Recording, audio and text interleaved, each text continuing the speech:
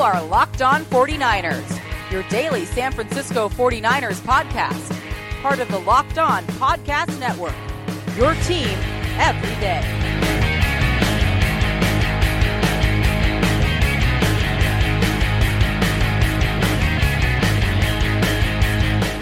Welcome to Locked On 49ers, part of the Locked On Podcast Network. Brian Peacock here with you once again on this Tuesday episode. No, it's a Wednesday episode of the program. I got to admit, I'm in zombie mode, being a dad here, not a lot of sleep.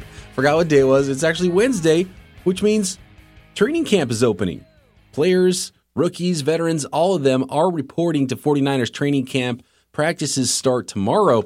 My guest today on the program is Chris Wilson. He's been previewing those position groups, going position by position on LockedOn49ers.com, just as I have been here on the podcast. So we're going to talk to Chris about what he's learned as he's studied these positions and looked at what the 49ers did in the offseason and getting ready for training camp, which is now opening, and football is here, and some games are not too far away. Next Thursday, we've got the Hall of Fame game already. It'll be the Bears and the Ravens. So football is getting close, and it actually is opening now in training camp for most of the teams around the league. We'll get to Chris very shortly here. I do want to remind everybody to subscribe, rate, review the show. We're on iTunes. Thank you to everybody who's out there rating and reviewing on iTunes. It really helps us get found by more people. We're also on Spotify and everywhere you can find podcasts. You can find Locked On 49ers and all the podcasts on the Locked On Podcast Network. Find me on Twitter at BDPeacock. You can email the show, lockedon49ers@gmail.com. And now, let's get to today's guest.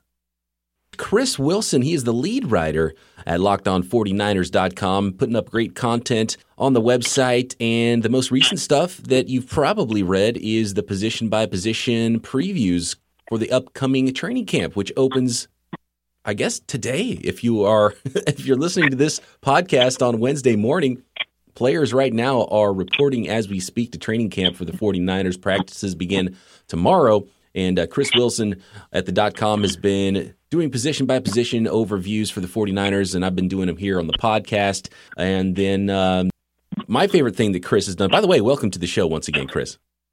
Oh, yeah, thanks for having me. It's always a pleasure to be on.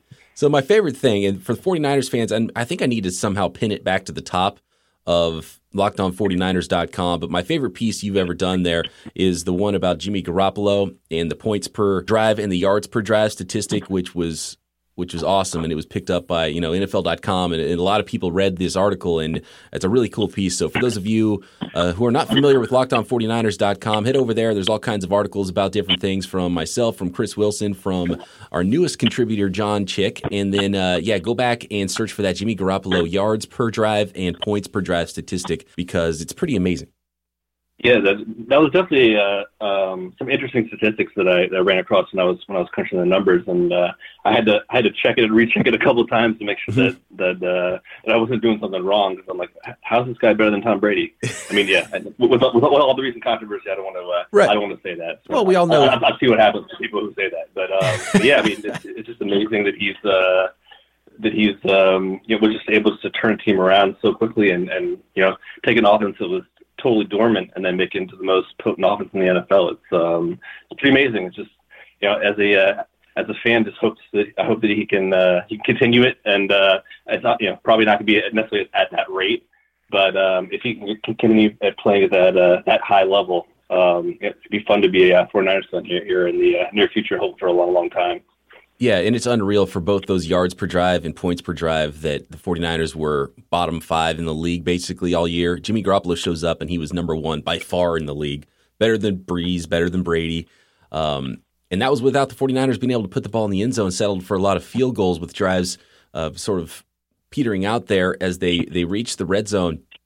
And so, I mean, when it was happening real time too, I'm looking around and like, is this really happening? The 49ers going 5-0 now. And even from the moment he first stepped on the field, that's the one moment that really shines for me, is how the 49ers were grinding through that Seattle game. And then C.J. Beathard got hurt, and Jimmy Garoppolo rolls in. He's like, bloop, bloop, touchdown. It's that easy. And it just looked so simple, and it was like, wait a second, that looked too easy. And then he did it for 5 more weeks. And so if he continues what we saw last year, and there's no reason to believe that wasn't for real, with a full offseason, with Kyle Shanahan, I mean, the sky really is the limit. And the better than Tom Brady stuff. I love the confidence, and I love how that little nugget is sort of taken a life of its own. But man, this from everything I've seen, I fully believe in Jimmy Garoppolo, and the hype is real. Even though I do want to kind of dampen that hype just a little bit. Yeah, and I'm with you because I can't. As amazing as he was last year, it's going to be hard for him to replicate that year after year. I mean, it's not to say he can't improve in some areas. Specifically getting a handful of picks there that probably shouldn't have been thrown or shouldn't have happened, and then he had some opportunities in the end zone that he didn't capitalize on. So he does have areas to improve, but I'm sort of the same way. Like I believe, but at the same time, I'm just hoping that a lot of fans, after maybe one loss or two consecutive losses, don't stop believing in Jimmy. And I think the Niners are in a good spot with a backup quarterback who may have a future, sometime in the distant future, but isn't a direct competitor to Garoppolo in the short term.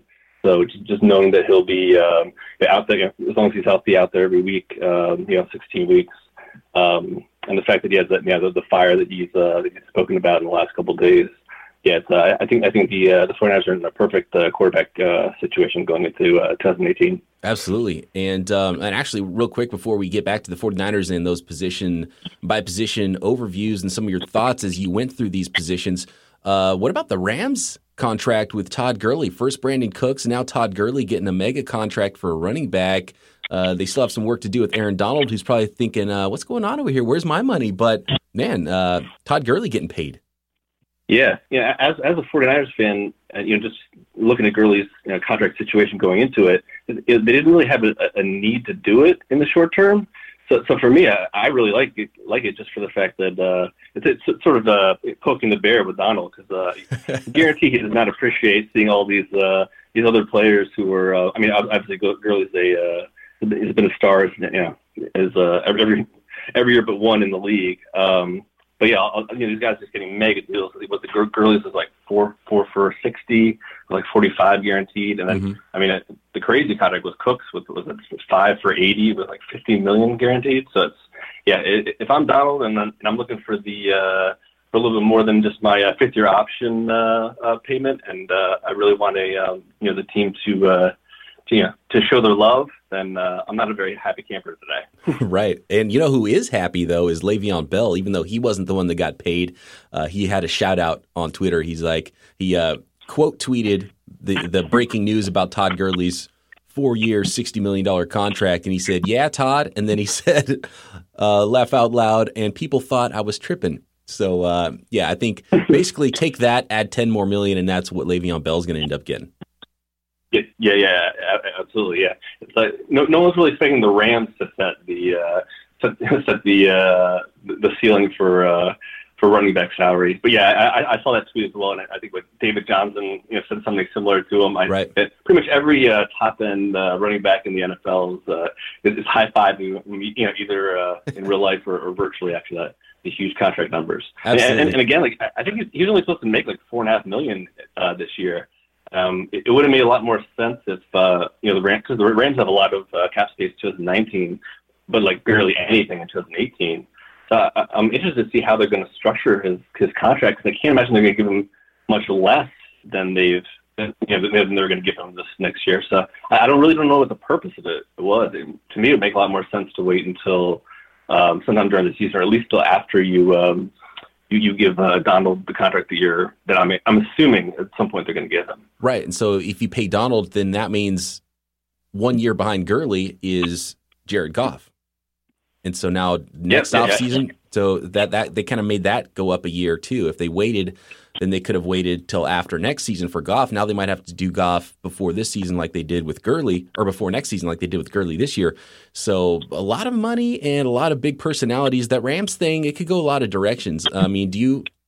On paper they're amazing and they're going to be a really good football team. But what are your feelings there on the Rams? Would you be at all worried if you were a Rams fan that maybe there's some things that could blow up there? Yeah, if I were a Rams fan, I would be I would definitely have some concern. I mean, a lot of personalities in the locker room, a lot of interesting characters who've had some issues in the past. But then, of course, on the other hand, you have to look at all the talent on the field. If I were Rams fan, I'd be pretty happy with all those players with previous accolades and potential for the future. I mean, they have a pair of new cornerbacks who look good. I mean, they have a lot of players who are just signed or just have contracts up to this upcoming season. They're likely for the team to keep and maybe go on the following year. So they're definitely going for broke. I'm not the hugest fan of their GM. I mean, he's done some stuff well, some stuff not. He did a good job against the Skins, but he's done some things that have been questionable. But he's definitely going for broke. So, I mean, he definitely sees that the time frame for the team to capitalize on Goff's rookie contract is closing in shortly. So he's going for broke this year. So yeah, it could really go either way. They could be an unstoppable team, or they get handed a couple early season losses, and then there's turmoil in the locker room. So it's definitely gonna be an interesting season for them. I'm interested to see if Goff is the quarterback he was last year or the quarterback he was the previous year. But with Goff, I liked him in college. I liked him coming into the league, but after his first year, I knew he had to improve somewhat. I didn't really expect him to improve as much as he did last year. So be interested to see if he continues it going forward.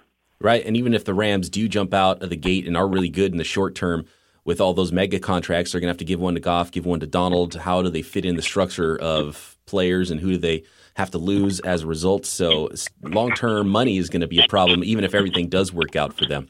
Chris Wilson, my guest today, he is the lead writer for LockedOn49ers.com. Don't want to spend too much time on the Rams because we got to talk 49ers here, and I want to move forward to the offensive side of the ball. Chris, you did the position-by-position overviews. We've gotten through the offense, did them on the podcast as well.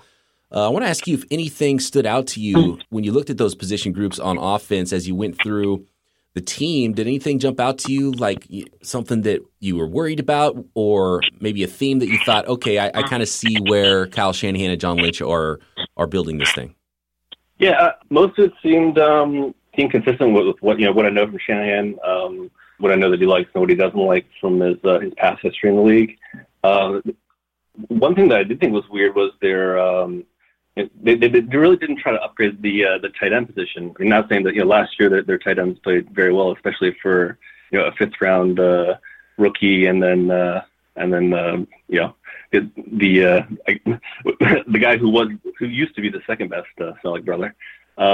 So it's to me it's a little interesting that they didn't go out and try to find a third guy, because Paulson last year I think he had like one target and one drop. So I mean, didn't catch a ball. Higginson is a guy who only was active for a handful of games after starting the year in the practice squad. So I'm not really sure what they're what his master plan is there. So they really don't have a big blocking tight end like Paulson. One thing I did looked at the differences between his offense in San Francisco last year and then the offense with the Falcons. His last year with the Falcons, they're their top year when they had one of the top offenses in the history of the league. They used three tight end sets extremely heavily, more than anyone else in the league. They threw out three tight end sets more than anyone else in the league. And last year's Niners barely used 13 personnel at all. So they really seem to incorporate the fullback into more of a tight end type role. And so I guess that Lynch's statements about using Juice as an offensive weapon sort of came to fruition, because they really did have him running patterns downfield. Remember a couple of those tosses down the sideline to a position that on the field that a fullback is very, very rarely in. They really used him a lot more like a tight end than other fullbacks in the league. So he really is, even though he's extremely high paid, specifically for a fullback. The fact that they use him somewhat as a tight end, it does sort of justify the amount of money that they're paying him. So I guess the question for me would be, if someone like him, if he were to go down, or if if one of the other two top tight ends would go down, I wonder how Shanahan would adapt his offense, whether he'd go heavy wide receiver or what he would do. So that was one thing that I was sort of surprised. I thought they'd at least bring in some veterans, some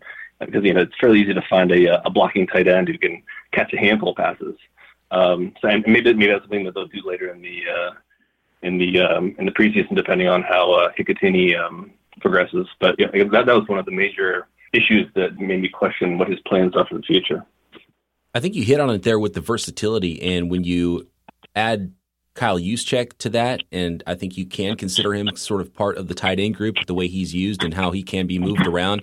And then with Celek and Kittle, both of those guys have proven that they can block a little, they can catch a little. And I think with George Kittle, they basically saw him as, okay, well, this is the guy we want on the field a lot going forward. Like, this is our tight end, right, of the future, basically.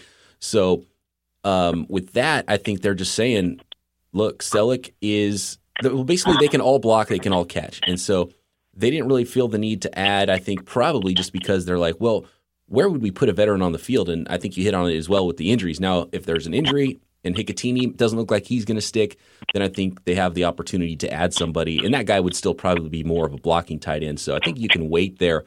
But I really love Kittle, and I love that they had the confidence in Kittle, and they like Celek, and they're going to move forward and move these guys around a lot. And that's one of the things I'm really going to look for in preseason, and sort of I don't know if they'll show their hand that much in the preseason or, in practices when I'm watching some of the practices that I'm going to check out this year, or some of the beat writers that are there all the time, and see how these guys are being used, because I'm really interested to see, like you mentioned, if they go a little bit heavier and have all three of those guys, Juice, Kittle, and Celek, on the field at the same time, or if it's just going to be a straight-up one tight end offense and they're going to really spread things out a little bit more with more receivers and moving. I mean, because the running back situation, those guys can all move around, especially Jerick McKinnon is a good receiver. So really, Kyle Shanahan just has a lot of bullets and a lot of weapons to use in various ways, and a lot of guys that can do a lot of things, even though maybe they don't have, from the outside looking in, they don't have that big Julio Jones or that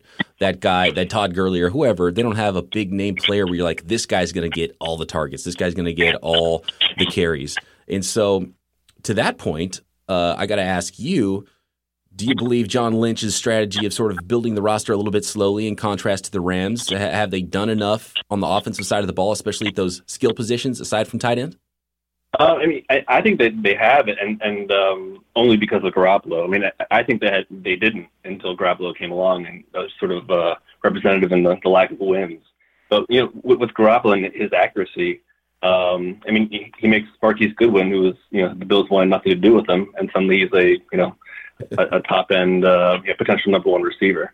And a guy like Trent Taylor, who's fallen to the fifth round because he doesn't have the size and the hand size and the wingspan that the most GMs want, and then you pair him with Garoppolo, and he's absolutely unstoppable on third downs. So it's the Garoppolo raises all tides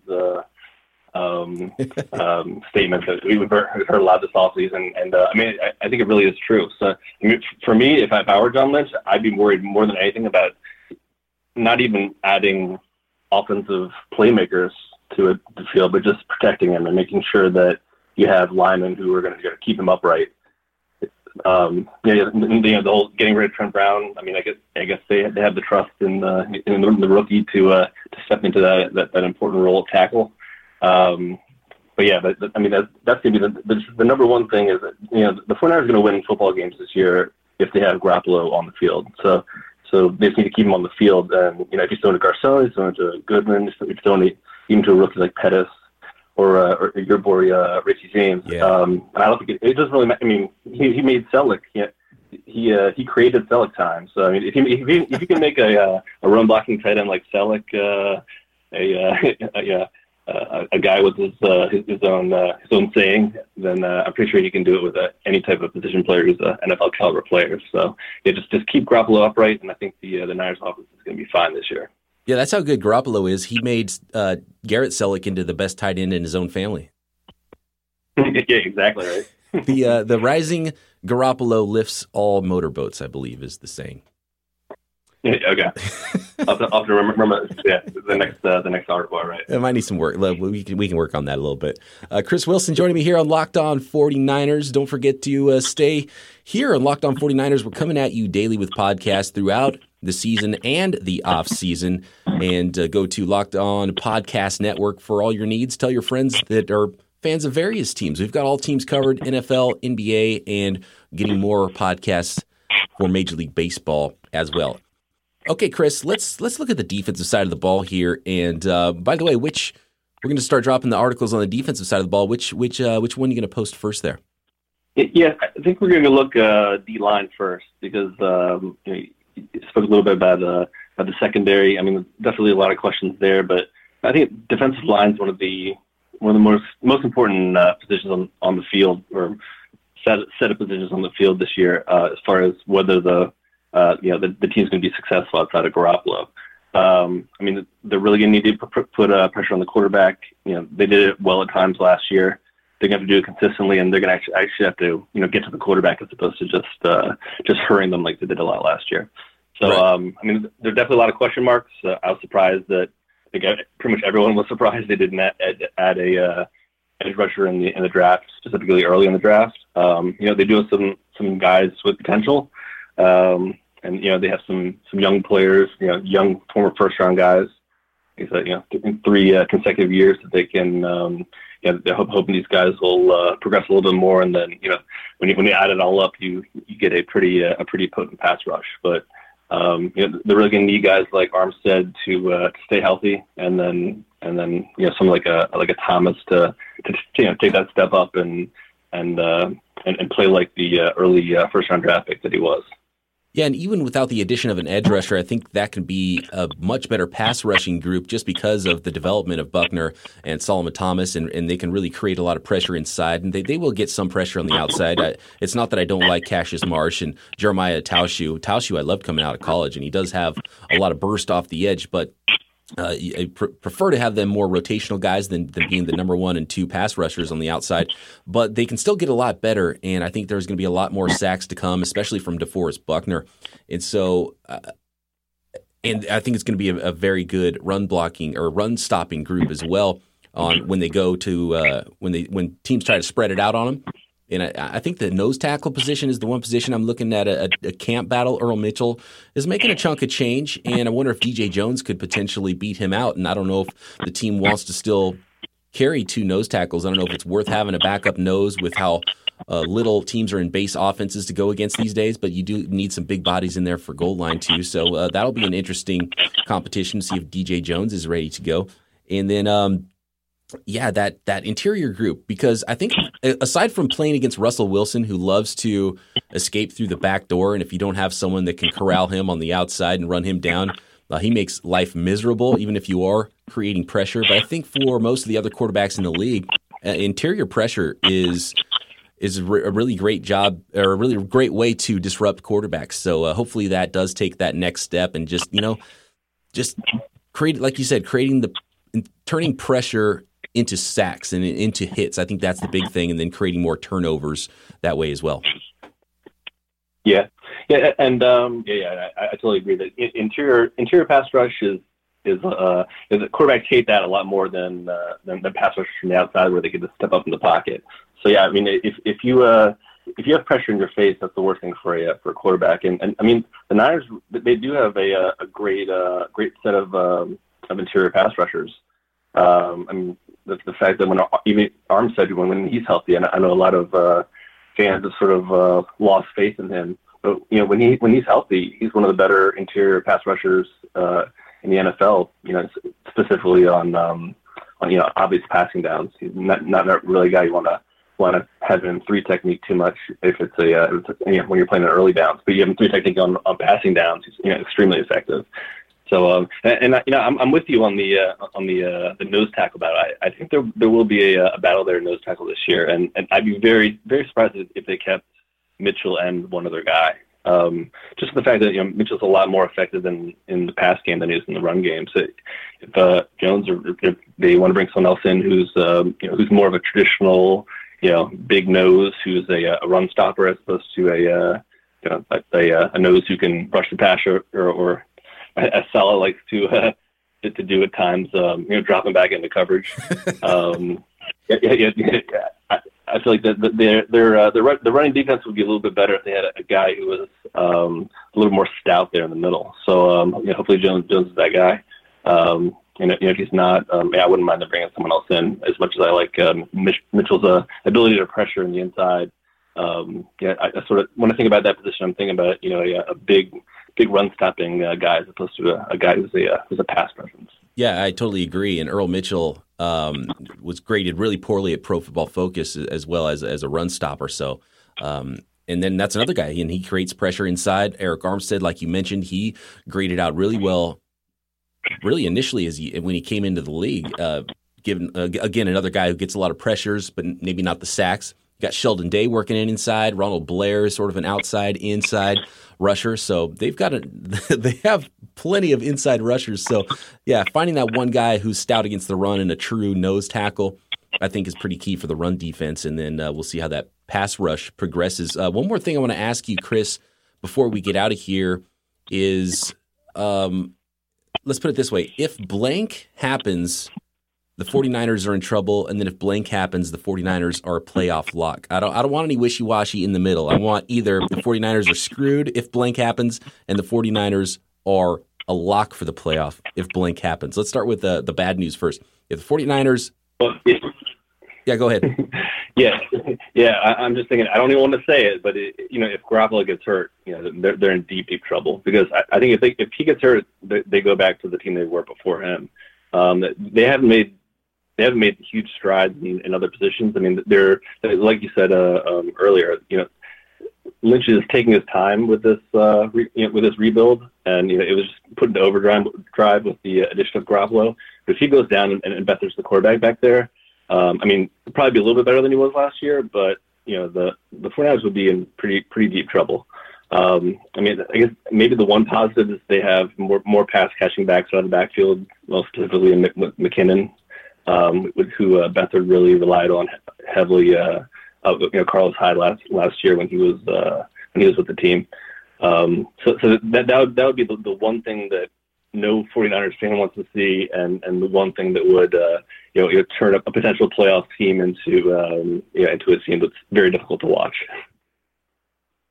Yeah, and you can't forget that they gutted this entire roster before last season. I think there was only 13 holdover players from the pre-Shanahan Lynch era, and I don't even know if any of them has gotten a contract with more years. I think Joe Staley got more money, but for the same length, right? He was already signed for 2 more years after this year, if I'm not mistaken. So it was a complete rebuild, and the fact that they're already expected to win, and the fact that they started winning at the end of the last season, I think that rebuild sort of just got faster, even though they didn't really try to make it go faster. It just happened, and that's the Garoppolo effect again. So they can continue to build this roster, and we talked about the skill position guys, and still building the offensive line.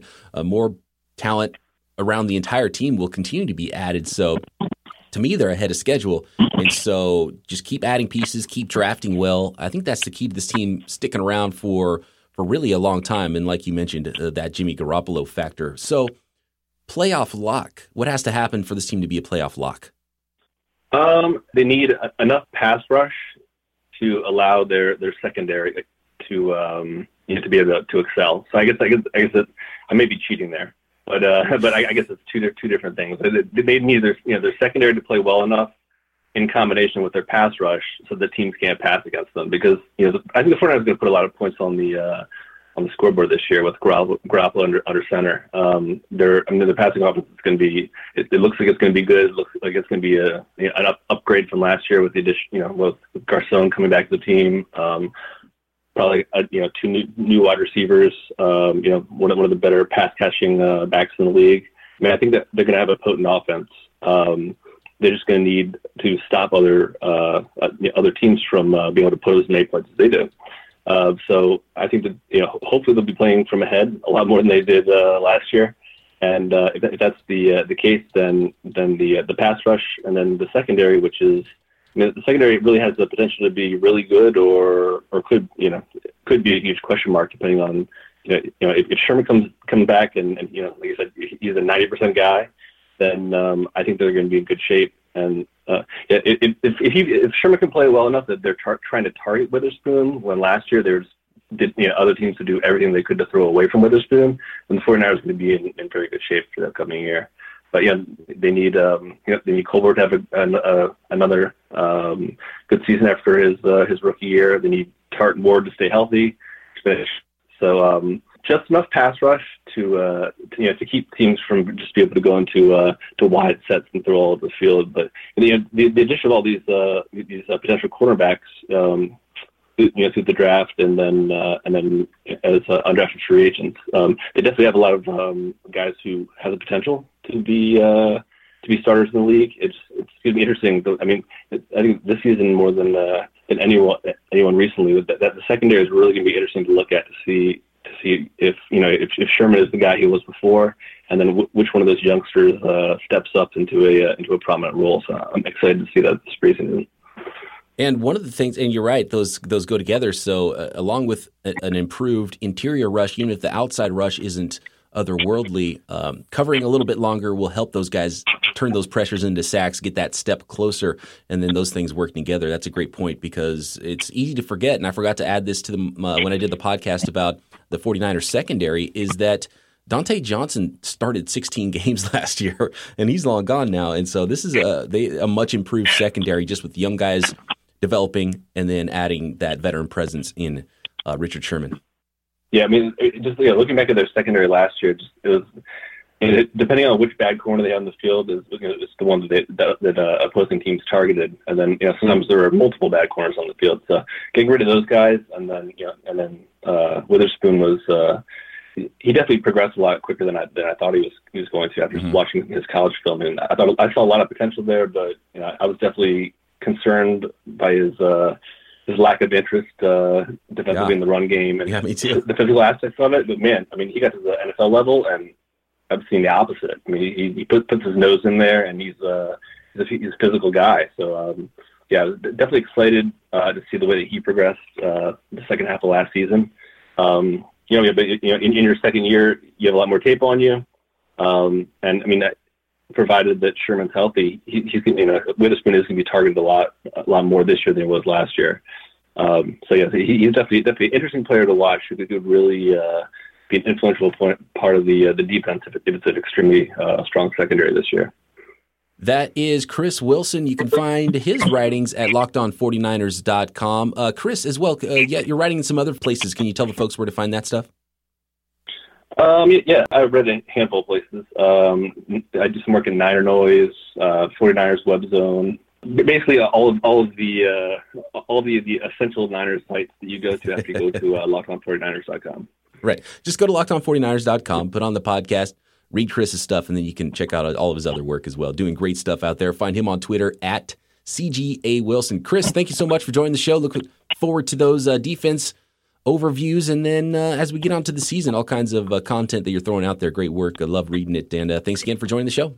Great. Thank you, sir. I appreciate it. Anytime. That's going to do it for this episode of the show. Thanks again to Chris for joining me here. Thanks, everybody, for listening. Tomorrow, Nick Winkler will be joining me. It's going to be a Winky Thursday this week, and we will hit that mailbag, and we'll have all the latest news coming out of training camp. Probably won't be a lot from day one since they won't be practicing quite yet on Wednesday, but we will be monitoring all the happenings and breaking them down here daily on the podcast. So tomorrow's show, Winky Thursday. Come back and join us right here on Locked On 49ers.